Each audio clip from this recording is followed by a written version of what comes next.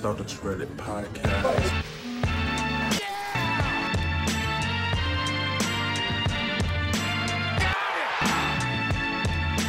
Tatum takes it, makes it. Oh, you gotta back that up. That's awesome. That is awesome. Hello and welcome to the Celtics Reddit podcast. My name is Ben Vallis, aka Brutal Gash. Thank you for tuning in. Hope you're doing well. Joining us, as he often does, from across the Tasman there in beautiful New Zealand, it is Joe, aka Nose Quotes McFly. Joe, what's going on? I'm doing good. I noticed you've downgraded me to usually does as opposed to just does. If it makes you feel any better, I gave the exact same line to Jackson a few days ago. Yeah, well, Jackson is just, let's be honest, because Jackson's not here tonight, you know. We can talk some shit about him. Yeah. Jackson's the Time Lord of our podcast. He's just mysteriously absent. He's already off doing a future episode. Yeah. Jackson's already breaking down the trade for Clint Capella. How's things, man, anyway? Yeah, pretty good. She's cooking over here. Absolutely cooking. Yeah. No, things are pretty good, man. How about you? Can't complain. I'll be a little less tense once this trade deadline situation is over, which we are going to get to in a little bit. But first, I think let's get to the Celtics 123-115 win. Look, a win's a win, but man, kind of ugly at times, right? This game. What did you think of this one, Joe? Well, as we've sort of discussed a few times, I have a mantra that now that the game is won and lost in the third, as in fact it was tonight. So I thought I'll go and review the third quarter. And the third quarter was probably quite emblematic of the game. You can just tell when we're not being handsy in the paint, Ben. We just got to... we just got to... I don't know. One of the good things about this podcast is you sort of get to kind of workshop some theories, you know, that maybe are true, maybe are not, but, you know, some of them might stick eventually. And a couple of them sort of have. But my one right now, I really want to see if there's a correlation here. It's sort of between the amount of fouls we generate, I guess maybe prior to the last 2 minutes of a quarter. I really want to see us fouling teams, you know, right up to, I want to get South getting our 5 fouls, you know. I want us to be physical and I want us to be made known. And we definitely weren't. Like, man, Trae Young, you just kind of got to knock him on his backside. It was turning the corner pretty easy on those pick and rolls. I mean, he's Trae Young. He's really good. But it was a little like, I actually kind of wondered why Jalen wasn't on him. I thought Jalen might have been a better matchup than Gordon on him. I don't know why that was the defensive matchup. Jalen's just a bit quicker, bit more physical. Maybe he just bites on his fakes too much. I don't know. He did jump on Trae Young defensively later in the game and like very active, like hoppy legs, doing a great job of staying in front of Trae. Whereas early, like it was Gordo and Trae just led the Hawks on this first quarter, maybe first half 3-point explosion. Kevin Huerter was getting in as well, hurting for a couple of threes out there. And they've got some snipers on that team, and we haven't always been the most proud perimeter defending team so far this year. It's sort of being etched into our identity. Yeah. And it took us a while to sort of catch up with the Hawks around the perimeter there as they were zipping around some of those screens. Yeah. Yeah. No, they, I mean, in the third quarter, what was killing us was this double screen. Like as a double screen and roll almost. And Young was pretty effective getting out of there. One time he split it, went straight down the lane. I don't know. One thing I'm going to start trying to watch a little bit more, but as I understand in NBA sort of help defense, I think what's supposed to happen is that, you know, when you have a pick and roll, right? Okay, so imagine our pick and roll in our heads, and our point guard goes over the screen, chasing the ball handler, and our and say Daniel Tice is gonna, maybe he might step up to the level of the screen, or he might be just back, like icing the screen. So these are concepts we're familiar with. Absolutely. I'm not expert. This is just me trying to teach myself. Right? I set my pick and roll defense to ice in NBA 2K, like before I start any game. Very, very familiar with the icing. There you go. So when you have ice, right, obviously the roller, once the roller makes contact with the screen, they can go behind, and while the center or the big man is occupied trying to contain the ball handler, the big man's on the loose. And so what there'll normally be is there'll normally be somebody stationed sort of over on the other side of the court. There'll normally be a shooter on the opposite wing to where they're running the screen and roll, right? Makes sense? Mm-hmm. So my understanding is that guy there is supposed to come in and tag the roller. And I noticed that, it seemed to me that Tatum was guarding Herter out on the other side there. So obviously, that's a threat, I mean, he's Herter, he's Red Fury. But he's, it seemed to me that Tatum wasn't picking up the roll man. And I wondered whether that's a scheme thing or whether it's just it's sort of situationally specific. You know what I mean? Is that what we do all the time? So it's just something I'll watch maybe a little bit more just to try and deepen my understanding of the team. Does that make sense? Yeah, it does. And you mentioned it being situationally specific. When in a specific situation, it's Kevin Herter, the Ginger Ninja, out on the perimeter there. He's a ringer, sir. He's a ringer. He can throw him in. He can throw him in from deep. So I mean, I guess that is a specific situation where Tatum might leave the big man alone and stay on the Ginger Ninja, as we're calling him now. Trying to think of something that rhymes with ranger that is in any way basketball specific. It's not coming to me. Let us know. The ranger room hanger. There you go. All right, we'll take it. In lieu of anything else, we'll take it. I mean, you got to stick to those guys. That's a pretty formidable young backcourt. I am always surprised by Trae Young. He was throwing them in from very deep, like a couple of steps over the half-court line pretty early in this game. And without Marcus Smart there, you mentioned earlier, Joe, like someone just kind of needs to, put him on his ass. And we didn't have that enforcer in the game today. And we just had to, I was going to say we had to get it done with like pure finesse, but we didn't do that either due to all the turnovers, particularly in the fourth quarter. But I was worried. I was worried that without Smart there, that Trae Young was just going to own this game. We're also deprived of the rematch, right? After the it's not really infamous, but you know what I'm talking about, the Marcus Smart step over. Right? Yeah. I wanted to see those guys going at it again. But, fortunately, we could play one of our worst games of the last couple of weeks and still win against a team like the Hawks. And, that's the regular season for you, I suppose, to put it bluntly. Yeah, I mean, I think either Smart or Walker could have played if required tonight, but clearly the decision was made that they weren't really required, So, and I don't know. Like we really need this 2 seed. I think we should be taking this quite seriously. The 2 seed's going to be really advantageous, and we should be. By the way, at this point, we should actually be cheering for Philly to start winning some games because the best possible spot for Philly, in my view, for us is in that 5th seed. Because we want them to be seeing Milwaukee in the second round. Yeah, sure.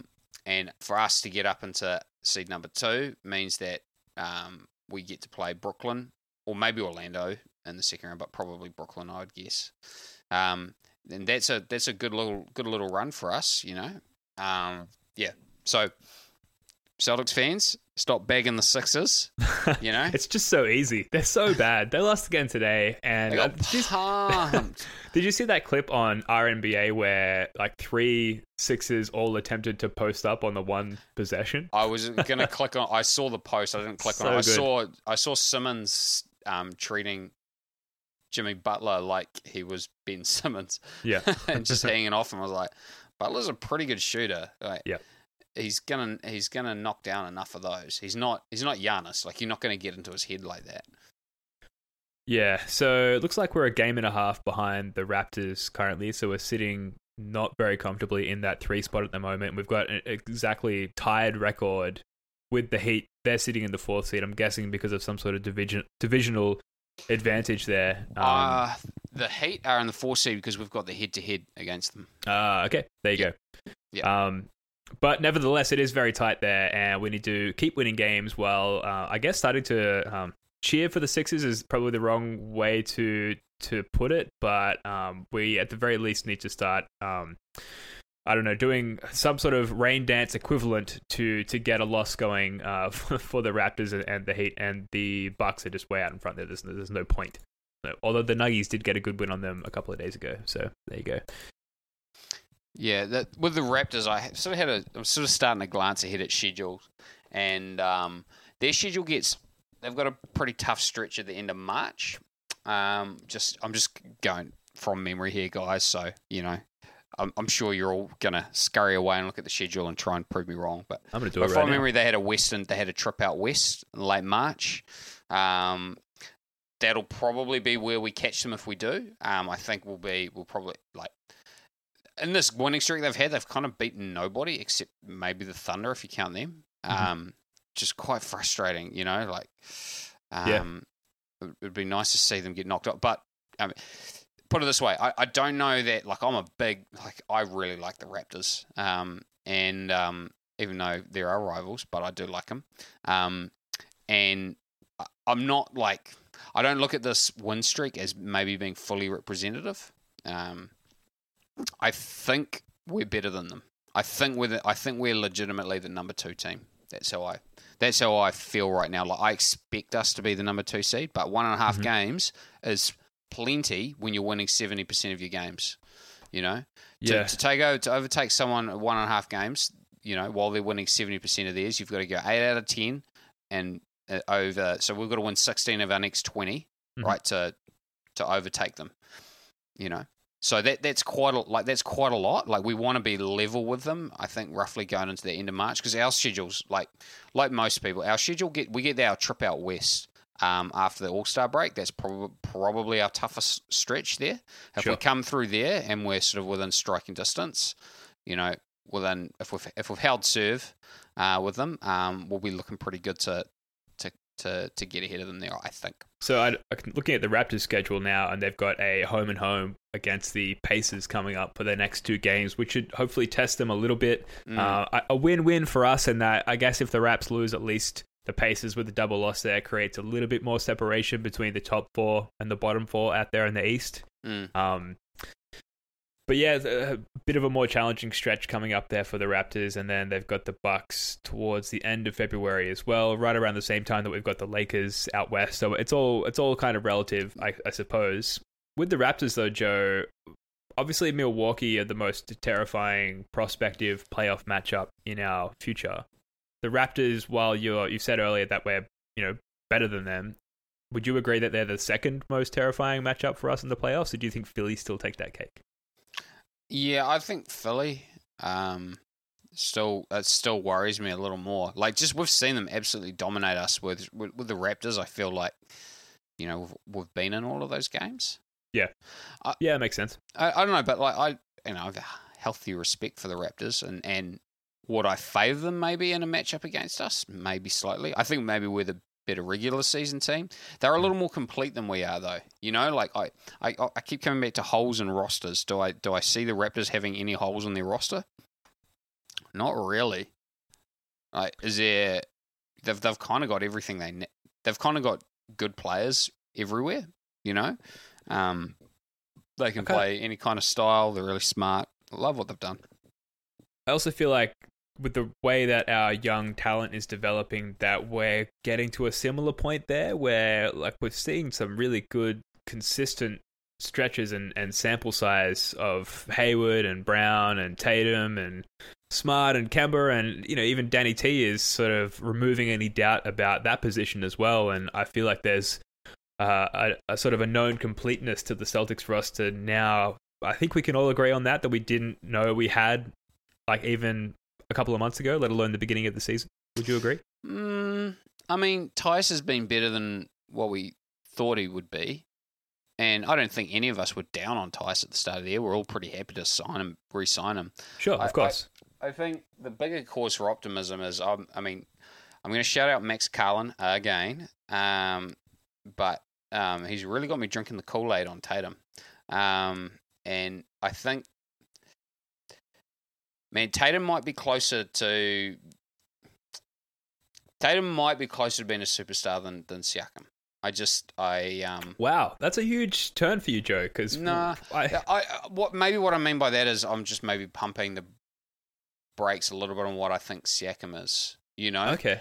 Because I think we get a little bit distracted by points totals, and Siakam's a beast. Don't get me wrong, sure. But this is just total like opinion that I could happily change my mind on. I just feel like Tatum's shot making is superior, and ultimately that's going to be really what separates the two.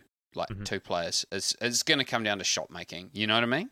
And that's probably the reason why I think we've seen a lot of consistency from Tatum. Like we went over his splits, I think maybe in the last podcast we did. You know, and month by month by month by month, he's just getting stronger and stronger and stronger and stronger and stronger. Sure, and especially since donning the headband as well, right? Headband Tatum. I don't even like headbands, but man, if it works, you got to keep going. But do you know what I mean? Like it just like today in the third quarter, Tatum just looked like he was a boss, you know. If you sort of see 30 games of that for the rest of the season, you know, you're gonna start to think, oh wow, you know, maybe Tatum is the guy in a series against the Raptors. Yeah, I mean that's what I wanted to do is tie it back to the Hawks game today, and the Tatum second half explosion comes out of the gates, 15 points in the third quarter, 67% shooting. He played the whole third, and he had two little spurts there, obviously right out of the gate to begin the second half. Then he had a little stretch late in the third quarter as well, where we had that Tatum and the bench line up again. And like he just alphaed the shit out of that whole situation. Like he was the man out there on the court. And you know, Trae Young's out there. He's a all-star starter in the East, and yet Tatum was absolutely everywhere. And you say it all the time, Joe. Games are won and lost in the third quarter, and that was absolutely the case. It took 5 minutes of Tatum in the third quarter to decide this entire game. It was really good to see. Yeah. That 13-point lead was it sort of hung around 12, you know. Another thing I tend to do is I say, what sort of lead is this? You know, sometimes it's like it feels like it's hovering around, it might be a 15-point lead at any given time, but it feels like it's hovering around the 10-point lead mark. Yeah. It really did feel like a 12-point lead, you know, that was just hovering around there. And once you had that, there's a sort of psychological dominance, I think, that sometimes gets established when you generate a lead through that period of the game. You know, It's sort of, if you're the Hawks, it would have been really hard to believe that you were actually going to come back and win it. You know, and that's actually clutch. You know, it's like that's actually one of the underrated, or it's hard to define, but to me that's actually clutch. It's like putting a game away in the third quarter, and you know, all we needed to do was just really string like 3 stops together and scores, and then we're up by 17 and they're really done. But like the game was kind of always, if you're a Hawks fan, and we've had very few times when we were Celtics fans, but imagine you're a Hawks fan. How would have you felt when we went up 13 in the late in the third? Oh, this shit is over. Yeah. we can't punch them back as hard as they've just punched us. Exactly. And the players, you know what it's like when you're playing. You feel that too, you know? You kind of, I mean, the NBA has momentum swings, but it tends to happen, I think, when teams really regard each other as peers. Like the Celtics, you know, we might go down by 25 against Milwaukee or whatever, but we're like, no, flip, we're on the, you know, we feel like we're peers of the Bucks, you know, on some level. And we just beat them in the playoffs 2 years ago. Yep. So I think that's kind of one of those things that happens in games, you know, and that's why putting them away in the third quarter, or at least what we did in the third quarter, was actually like a kind of a little mini clutch thing. Anyway. Yeah. No, I agree. That's where the game was won, and fortunately, you know, it's the Atlanta Hawks, and they're, I think, the second worst team in the league, and that's why we can turn the ball over on whatever it was, 3 or 4 or 5 consecutive possessions at, you know, arguably the most critical juncture of the game, and still come out with a win on the road despite those circumstances. We don't need to overanalyze this. Like, we're very good, they're very bad, and they afforded us a lot of mistakes in this situation. And it's the regular season. You know, it is what it is. Dog days. User LeetSpeak posted a tweet by Celtic Stats. Jason Tatum, 28 points. Gordon Hayward, 24 points. And Jaylen Brown, 21 points combined to score 73 points on 52.8% shooting and 50% from the 3-point line. This is, I guess, what I'm getting at with this completeness. There's more. I feel like there's more confidence in the completeness of our team. Because you've mentioned that a few times, even in earlier episodes, Joe, that the Raptors really have that.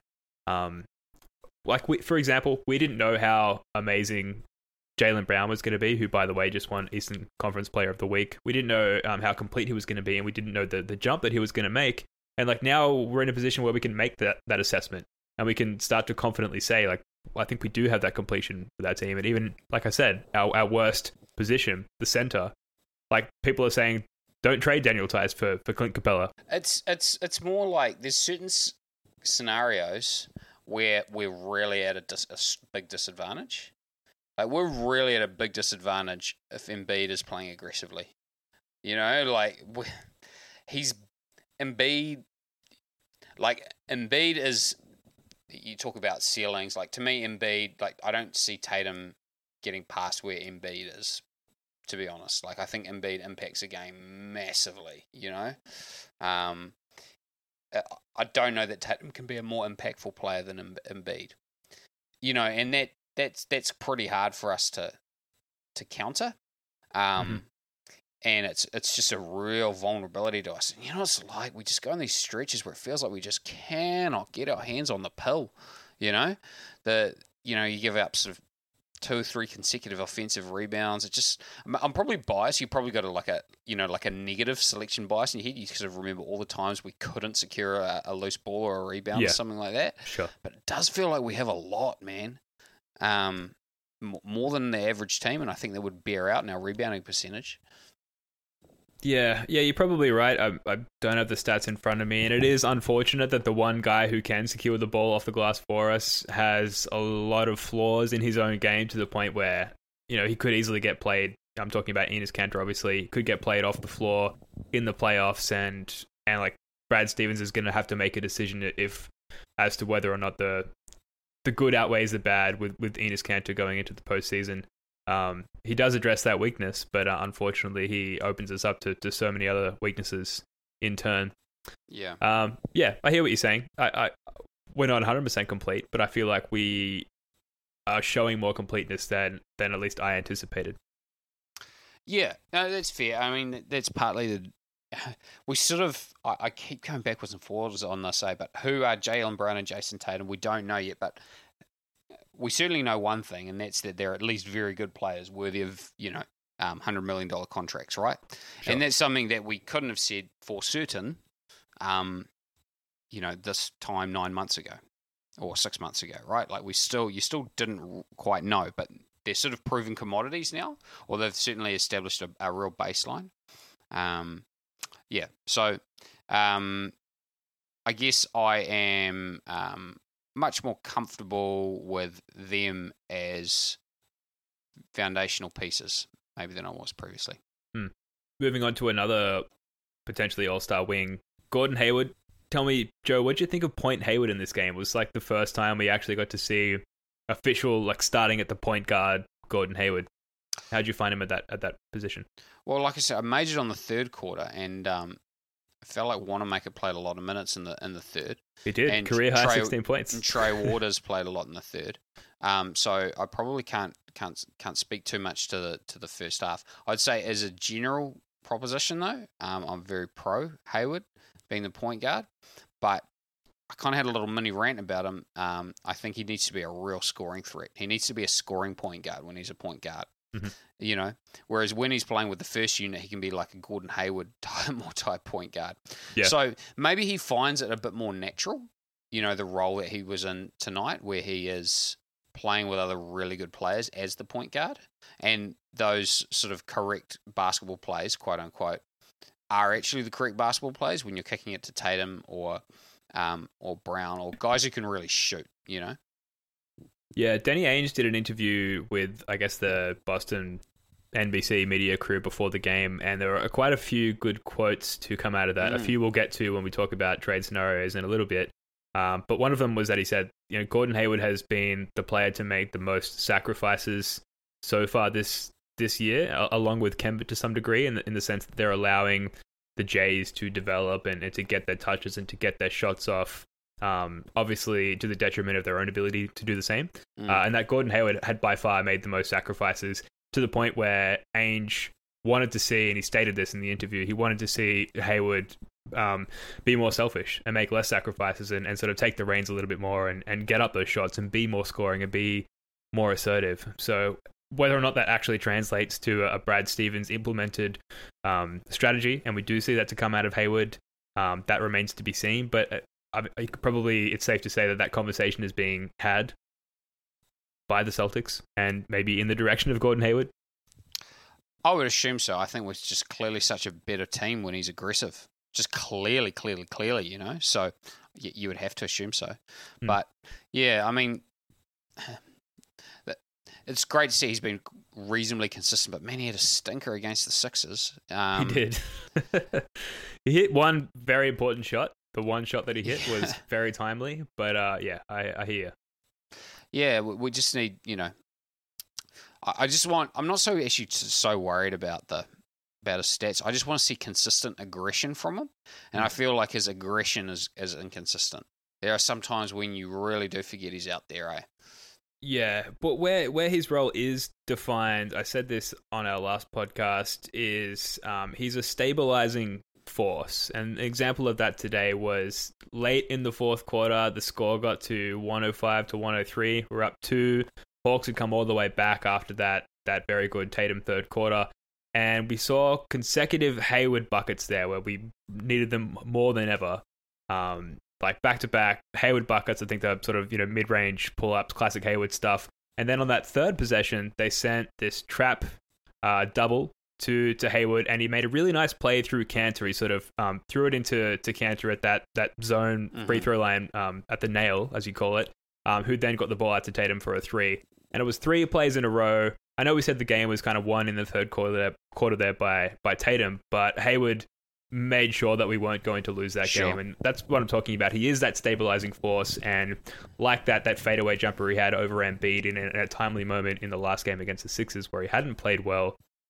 One thing he does do consistently is show up in these moments where we absolutely need, I guess, a veteran presence, which is maybe the one skill set that the Jays still lack, at least consistently. Yeah, I mean, he's a really good decision maker. It's just sometimes the right decision is the wrong decision, you know? Can you explain that? Well, if I'm playing pickup with 5 evenly talented guys, the right play in those scenarios, like when I'm attacking a closeout, is a little different to if I'm playing with 2 dudes who can't shoot, you know? Throwing the ball, like the correct easy, it's the easy play, right? Like you beat the closeout, you pick up the help defender. If you help one pass away, which apparently you shouldn't do, but I was kind of always taught to, you know, if you help one pass away, okay, well the next pass is going to be obvious, right? You kick it to the guy who's marking. You kick it to the guy who's now open, right? Well, yep. They're open sometimes for a reason. Sometimes you just got to flip and beat the next dude and put some pressure on the rim. You know, like sometimes it's the wrong play, and that, like, I wouldn't teach a kid to do that from the start, but in that context, it's the right play. Okay. You know? Yeah, I get you. I just feel like sometimes he just needs to get one step deeper into the paint. He just needs to get to the restricted area, and sometimes he gives the ball up at the free throw line, or just, you know, a half step over the free throw line. A lot of the times, and there's a big difference also between that. If you're Semi Ojeleye, right, and you've got a guy who's closing out with 1 step as opposed to closing out with 2 steps, that's a lot of extra time to get your shot off. Like, it makes them better shooters. It means that the angle of the pass is coming more from the hoop. And you know what it's like. Like, if you've ever shot around, right, what's an easier pass to catch and shoot? It's one that's come straight from the hoop, right? Sure. You know, as opposed to when the ball's swung, which is still good, but it's like it's just a little harder. You want to catch it straight on your chest, essentially. Yeah, totally. It's really nice, right? You know, and so if Hayward can get a little deeper on his penetration and then kick out from there, I think even then that's better. But that's a mentality shift, because it's like it's forcing the issue a little bit. Anyway, I feel like I've just made the same point 2 podcasts in a row, so apologies to loyal listeners, of which I'm sure there are many. There are so many. Yeah, dozens. I feel like with Hayward, obviously he's got some sort of lingering nerve issue in his foot there as a result of the ankle injury. And so far this season, obviously I have no idea if this is the case, but I think, at least in theory, there's been some correlation between days where he feels good and that nerve pain isn't bothering him, and the days where he is aggressive and penetrates further and makes those kickouts like you're describing there, Joe. I felt like this game against the Hawks was the first time where he needed to be aggressive, but he didn't look as good and as springy as he has on his good days, but he needed to do it anyway because of what was asked of him in his role as essentially the starting point guard of the team. He was being more aggressive, and he was, getting to the line, and he was penetrating, but it did look a step slower, I thought, than he has on those best days, and yet he was doing it anyway, I guess, which was good to see. He had one play. He had one play that was great, though. I think it was in the first quarter where Young picked him up. It was probably on a switch on a screen and roll, and he just bodied him, and Young went flying under the basket support. It was awesome. Before we move on to some trade talk, let's just get through some misc notes here. Let's clean up some of these scraps I've got on my run sheet here.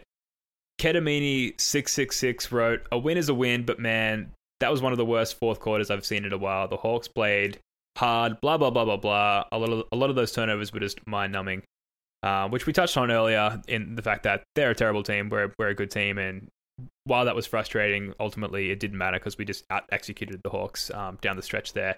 Big part of that, Grant Williams, user MakeMyDay23, writes, "Probably had his best game," speaking of Grant, obviously, "of the season tonight. Made a clutch basket at the end of the game and was active on both ends. Late buckets to seal it. Leading scorer in the fourth." Oh, those were my notes to append that comment. He had some late buckets in the fourth, and he was the leading scorer in the fourth quarter for the Celtics. Grant Williams, now at the very least, back-to-back, great games, very impactful off the bench, very Marcus Smart-like off the bench. Expand? Do you want to expand on that, Joe? I feel like you've got some good things to say about the guy. I've got Grant Williams as a player. Grant Williams is a for-real player, and he gets a tough whistle, man. Rookie, I guess. There was one play. He got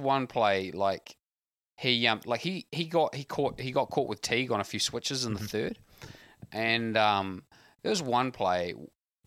He had his arms up. He was moving backwards. Teague just drove his shoulder into him, and they called a foul. It was the most bogus thing. If someone had done that to me in pickup, I would have told them to get lost. Nah, I'm taking the ball. Go away. Nah, not a foul. I would have been that vehement about it, It was such a bad call, and I just he's just going to be a way more effective player when he isn't forever dealing with the disrespect of these underqualified NBA officials. Yeah, he's got to get over that rookie hump, I guess. Maybe in the playoffs they're a little bit more generous. Probably not, though. We'll see. We touched on Brad Wanamaker and his career-high 16 points, topping, I guess, his career-high 15 points from the previous game against the Sixers there. Good to see. Nice little run there from Brad Wanamaker. We saw some Tremont Waters in this game, and one of the benefits of the trade that we'll talk about in a moment is that if it were to happen, that we'd see potentially Tremont Waters getting his contract converted into a legitimate, full-time NBA contract, and we'd see more of him. User Still Talkin' wrote after the game, "There was a lot of chatter here about calling up Tremont Waters as someone who would just walk in and be a passable backup point guard, someone who could just keep the offense flowing. I think he can get there, and tonight was a weird one, but tonight he demonstrated that he wasn't already at that point and languishing over there in Portland, or up there in Portland." Which I kind of agree with. It wasn't the best game from Tremont Waters. He was getting his ass kicked on defense by all the guards, like Teague, Herter, Trae Young, anyone he tried to defend. I feel like they were just blowing by him with ease. And while he did have that really nice half-court, steal, pocket pick on Trae Young, I didn't think it was the best game for Waters. What do you think there, Joe? Yeah, I mean, from what I saw, he got stripped really badly by Jeff Teague. From what I saw, that wasn't great. But I'm Waters curious. I think. Yeah. I'm not. who knows what he really is? Most of these guys don't amount to anything. Like I've got hopes for Semi Ojeleye, but the odds of him being a 10-year NBA player are pretty small. But it's the same with Waters. But I'd like to see what we have there. Like maybe that's a good way to kind of conclude that point. Like I want to see what we have in Waters, and almost any trade that we do will be at least a 2-for-1, just because we have to aggregate salary. Of course. So any trade that we do make should probably give an opportunity for him. And I would say it's. Well, I could care less if Brad Wanamaker went out in a trade. So, we may well see a lot more Waters after the trade deadline. Yeah, I hope so. I agree. I do want to see what he could become, and he's shown a lot of promise. And perhaps today's game was just an anomaly, but and hopefully we've got plenty of time to see. All right, folks, we're going to take a very quick break. We're going to compose ourselves, and we're going to be back in a moment to talk some trades.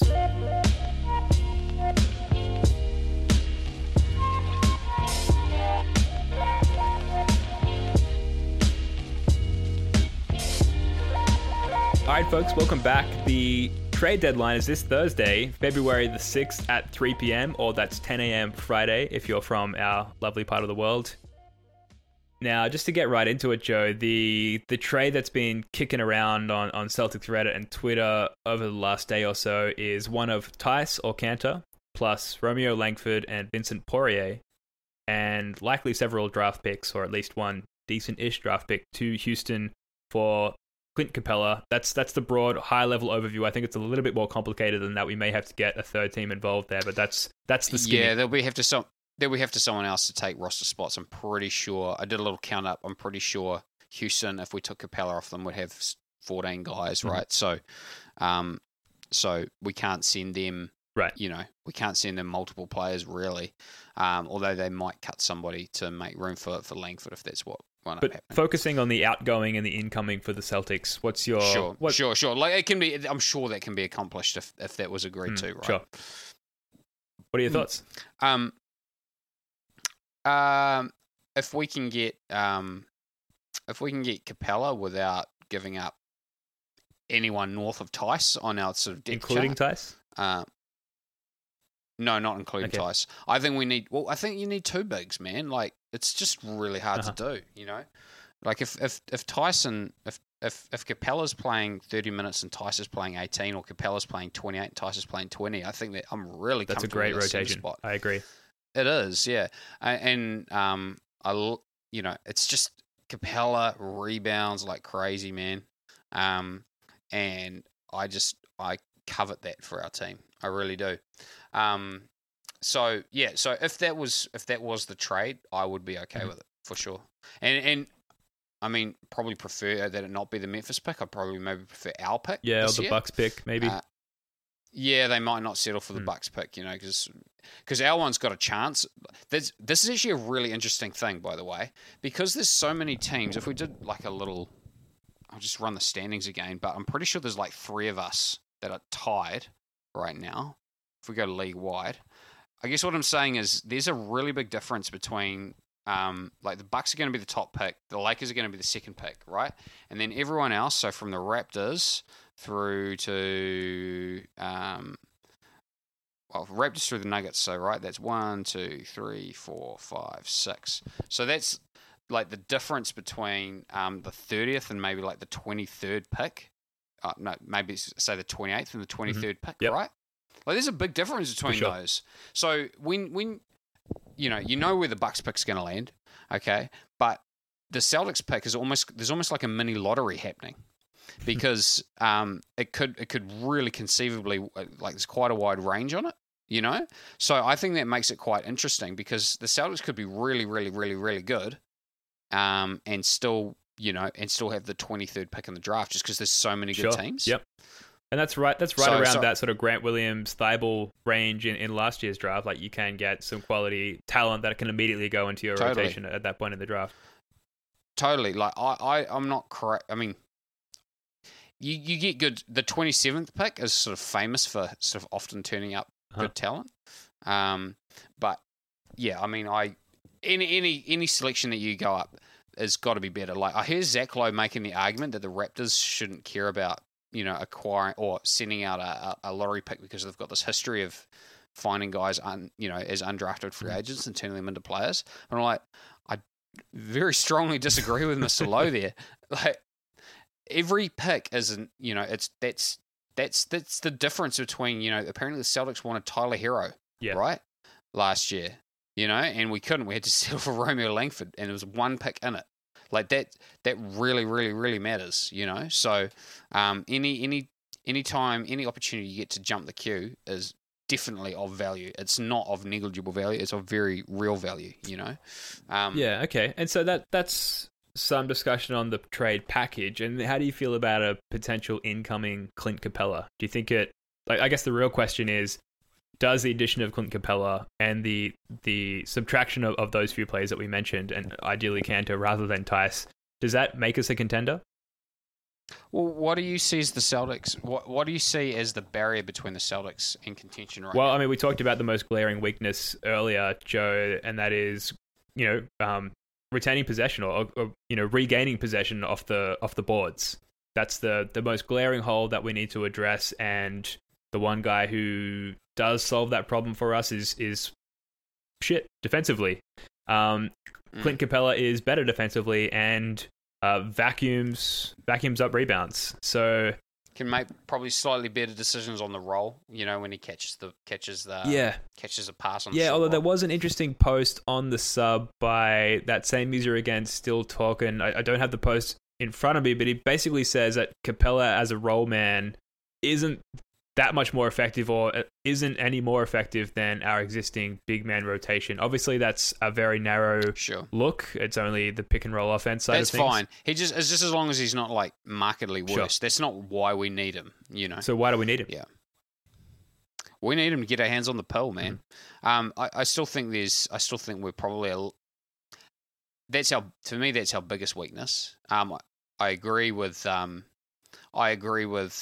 the J. King diagnosis of us not having enough shooting, particularly outside of our core guys. So that's Capella doesn't necessarily address that. But I feel like, as the rotation tightens, if it gets down to, let's say Capella would have an 8-man, he'd be, then Tice would be like at the bottom of our 8-man rotation.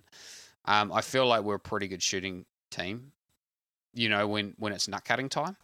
So I'm maybe a little less concerned with that, but it clearly affects us. Like we do go through some real dry spells with the bench. Yeah, I think I mean if we can do it without giving up Tice and without giving up the Memphis pick, I'm super for it because there's not all that much to lose. And just as user Squim Jim has written on one of the many threads here about this trade on Celtics Reddit, they write, I mentioned this in the woes thread, but one thing that isn't being discussed regarding Capella is that he has a tradable contract when it comes to acquiring another superstar caliber player.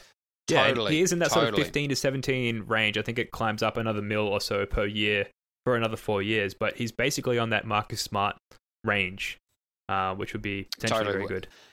Yep, we do need someone else in that slot, for sure.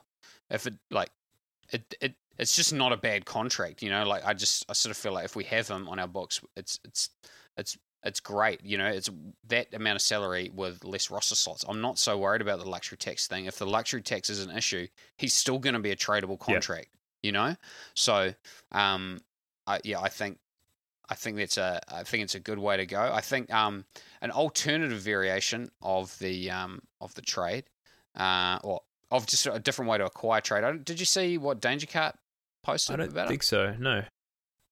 So there's this trend going right now. If I talk about step up trades, are you familiar with that? No, I'm not. Okay, so think of that story about how a guy traded a paperclip for a house. Oh yeah, redpaperclip.com. Yeah. Yeah, sure. Yeah, I didn't know that he had a website address, but that makes sense. Anyway, so the idea, right, was he traded something of pretty small value for something of incrementally more value, right? So there's this thing called the step-up trade, and it's a little uncertain, I think, whether the NBA would actually allow it, but it goes like this. So you can, if you acquire a player in a trade, right, you can send them out straight away again Okay, as long as there's no salary attached to him. So if we were to trade, so the example that Danger Carts had is he said, all right, so step one is you trade Cantor plus Semi Ojeleye to OKC for Andre Roberson. Okay, so Cantor plus Semi, like off the top of my head, is probably something like $7.5 million, and Andre Roberson, well, maybe it's $8 million, and Andre Roberson say something like $11 million. Make something like that, right? So, so the reason why OKC would do that trade is because it gets them under the tax this year, because they're probably not contending, but they've got quite an expensive payroll. So that's potentially why they might do that, okay? So we've got Andre Roberson now, okay? Now, you're aware of the rule that you have to take back at least 75% of you have to send out 75%, I think the rule is, of the salary that you take something back like in. that. Again, something learned from playing 2K manager mode. But yes, go on. Sure, right. So if you trade, say you've got $7 million, like let's just imagine, these aren't the exact figures, but let's just assume it's that Cantor and Semi make $7.5 million between them, right? And Andre Roberson makes 10. So you're allowed to do that trade, right?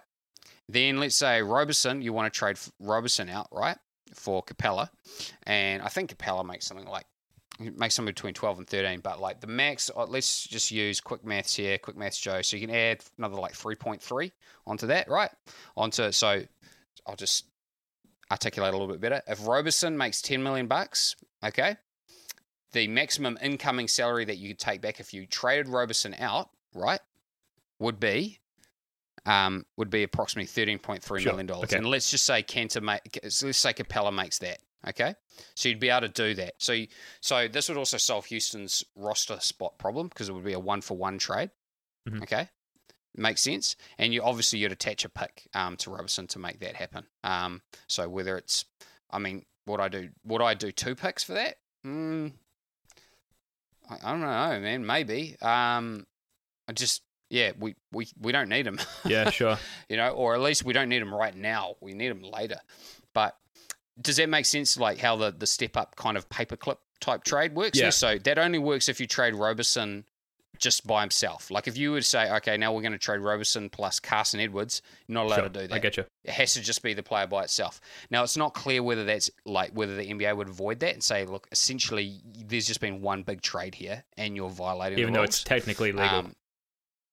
Even though it's technically legal, but I wonder whether to establish that, like, it just hasn't been tried before, eh? So I wonder whether to establish that it's a distinct trade. Maybe they'd have to occur on different days. That might be something that might work. Do you think Danny Ainge follows Danger Card on Twitter? He doesn't. Danny Ainge, get onto it. Get on it, mate. Maybe one of his burners does.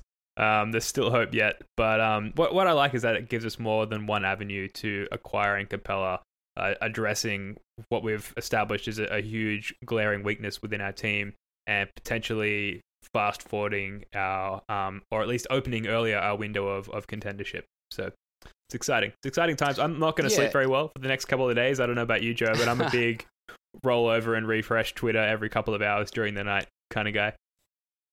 I do look forward to waking up in the morning on the big days, like draft day, free agency day, and the waterfall of information, and deadline day. Yeah, so good. It's great. It's just like just lying there in bed going, scroll. Yeah, this is the best. Very satisfying day. One other guy.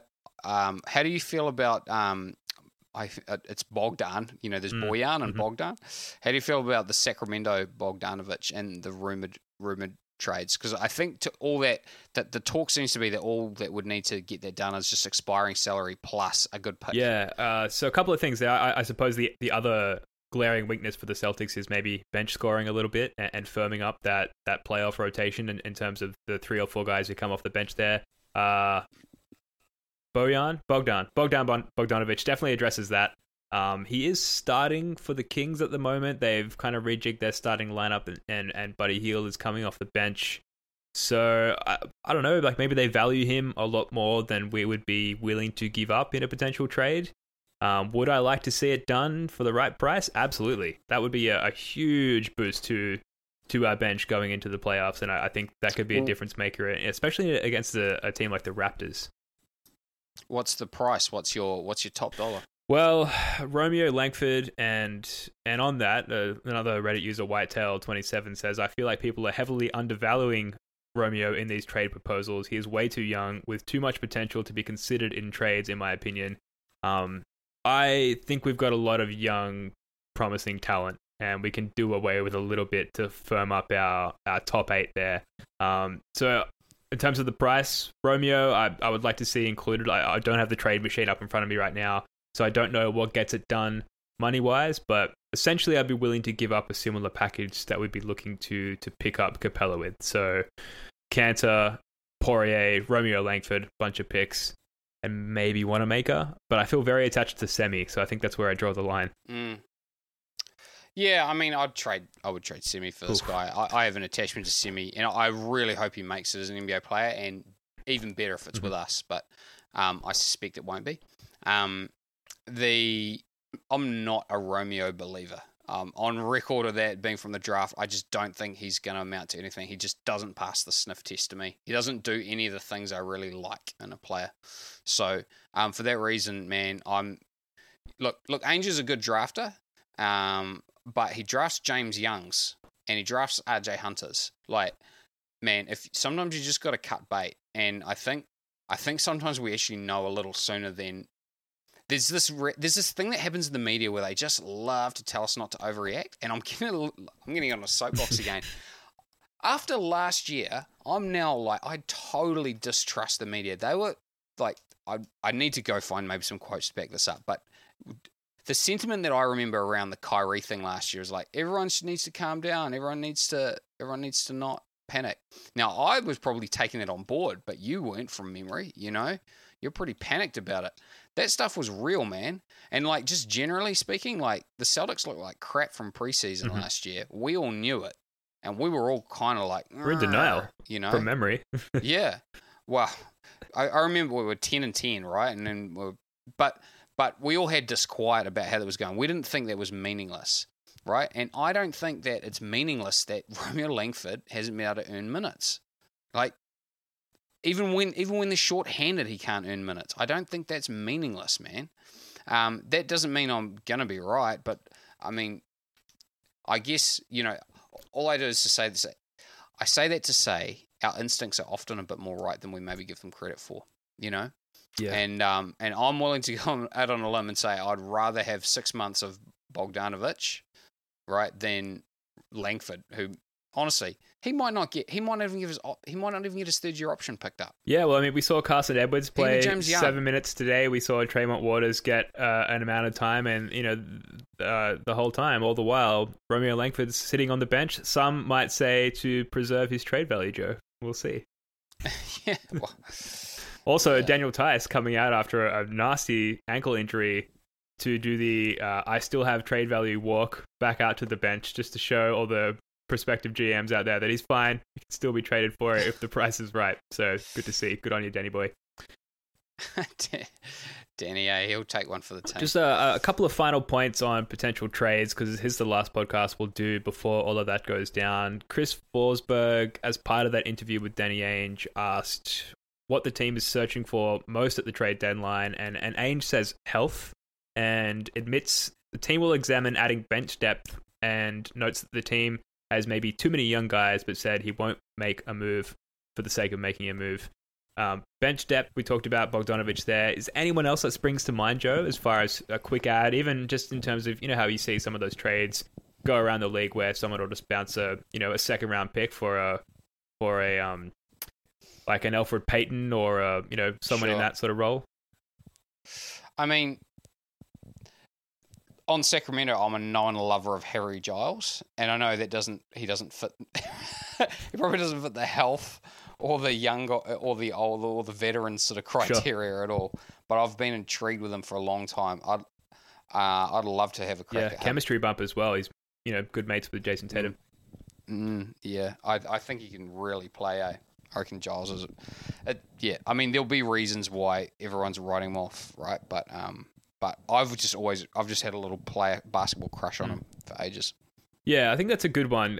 With the exception of Capella, which has come up recently, the answer to how can we improve our big depth has always been, well, we can't. there's no options out there. So the Capella thing, that's sort of come out of nowhere, that does address that a little bit. But other than that, I've said this on a previous podcast, but Bogdanovic or an equivalent spurty, hot shooting player to come off the bench and sort of help us there with our bench scoring. And in that Tatum in the bench lineup, or that Hayward in the bench lineup that we see usually early in the second quarter, to bolster that a little bit, I think would be a huge improvement to our team going forward, particularly in the playoffs.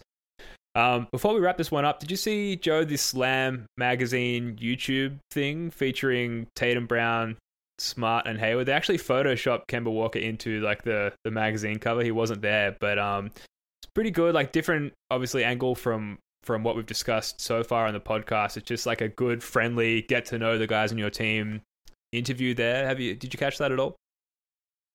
Yeah, I did see that. It was one of those ones where, to be honest, I was sort of like, some of the questions are thrown. It's just quite clear that like Hayward does not hang out with us. Oh yeah, absolutely. They were like, what does Gordon Hayward listen to? And they were like, we have no idea. We don't know. We the first thing he said was country music. And then he gave the classic like, I listen to a bit of everything. Nobody listens to a bit of everything. Like, everyone has their favorites. Yeah. Empire Strikes Back soundtrack, probably. User Eisenhorn76 writes, "This is really fun. You can see that Gordon enjoys these guys, but that he's really just a quiet gamer dude," which I think is true. It's fine. No judgment, right, Gordo? Like, be you. It's fine. No one needs you to be, the best of buddies with anybody. Just do your thing and keep being a savvy vet. There must be, like, in real life, you know what this is like. Okay, there's two major things that sort of change, like your relationships with your friends. And what are those two things, Ben? Music tastes? No. That's a huge impact. Two major life events that start to separate you from your friends. Sure. Getting married and having kids. Exactly. Yeah. And Gordon Hayward is 2 for 2 on those counts. I guess maybe that's why he and Tatum get along a little bit, as has been reported in the past. You did get the sense that Jaylen Brown and Marcus Smart sort of share like maybe a connection over their bachelor lifestyle. I don't know about you. I kind of picked up on that vibe a little bit. For sure. I think I thought that was pretty clear. Yeah. I bring it. It seems like Smart's like the funny guy. Seems like he really is the most. It seems like he is the cool guy on the whole team. No surprises there. I bring it up because if you haven't seen it, I highly recommend going to watch it, because like we absolutely adore these guys and we don't often get to see them from that perspective. So it really is a fairly candid, like they do get thrown some pretty basic pre-constructed questions, but it is pretty candid and it is pretty loose and casual. So if you haven't seen it, I definitely recommend checking it out. If you just Google Celtics Slam Magazine YouTube, you'll definitely find it. All right, I think that's going to do it for this one, Joe. We talk about the Hawks game, a pretty mediocre, nonchalant game against the Hawks. We talk about some trades, and then there you go, 1 hour of podcast time. Well done. Wow, look at that. Yeah. 145 megabytes later, we're done. So definitely going to wrap this one up. Thank you for tuning in, and if you like what you're hearing and you want to support the show, go ahead and rate, subscribe, and share the podcast with your mates. And you can also find us on Twitter at Celtic Reddipod. Now, very quickly, Joe, with the Magic, the Hawks, and the Thunder coming up in the next week before our next pod. Very quick predictions, very quickly. 3 for 3. We need it. We need to go 3 for 3. We're just in a red hot race, and I hope the boys will play with appropriate urgency. I'd like to think that the Hawks game was like a little wee rest. Yep. Yeah, absolutely. And I think we'll get the Thunder like we got the Grizzlies. I think they're similar teams, like little feisty, 8-seedish Western Conference teams, and I think we'll take them down in a similar fashion. All right. Thanks, Joe. Love your work, mate. We'll see you guys in a week. Until next time, go Celtics. Peace.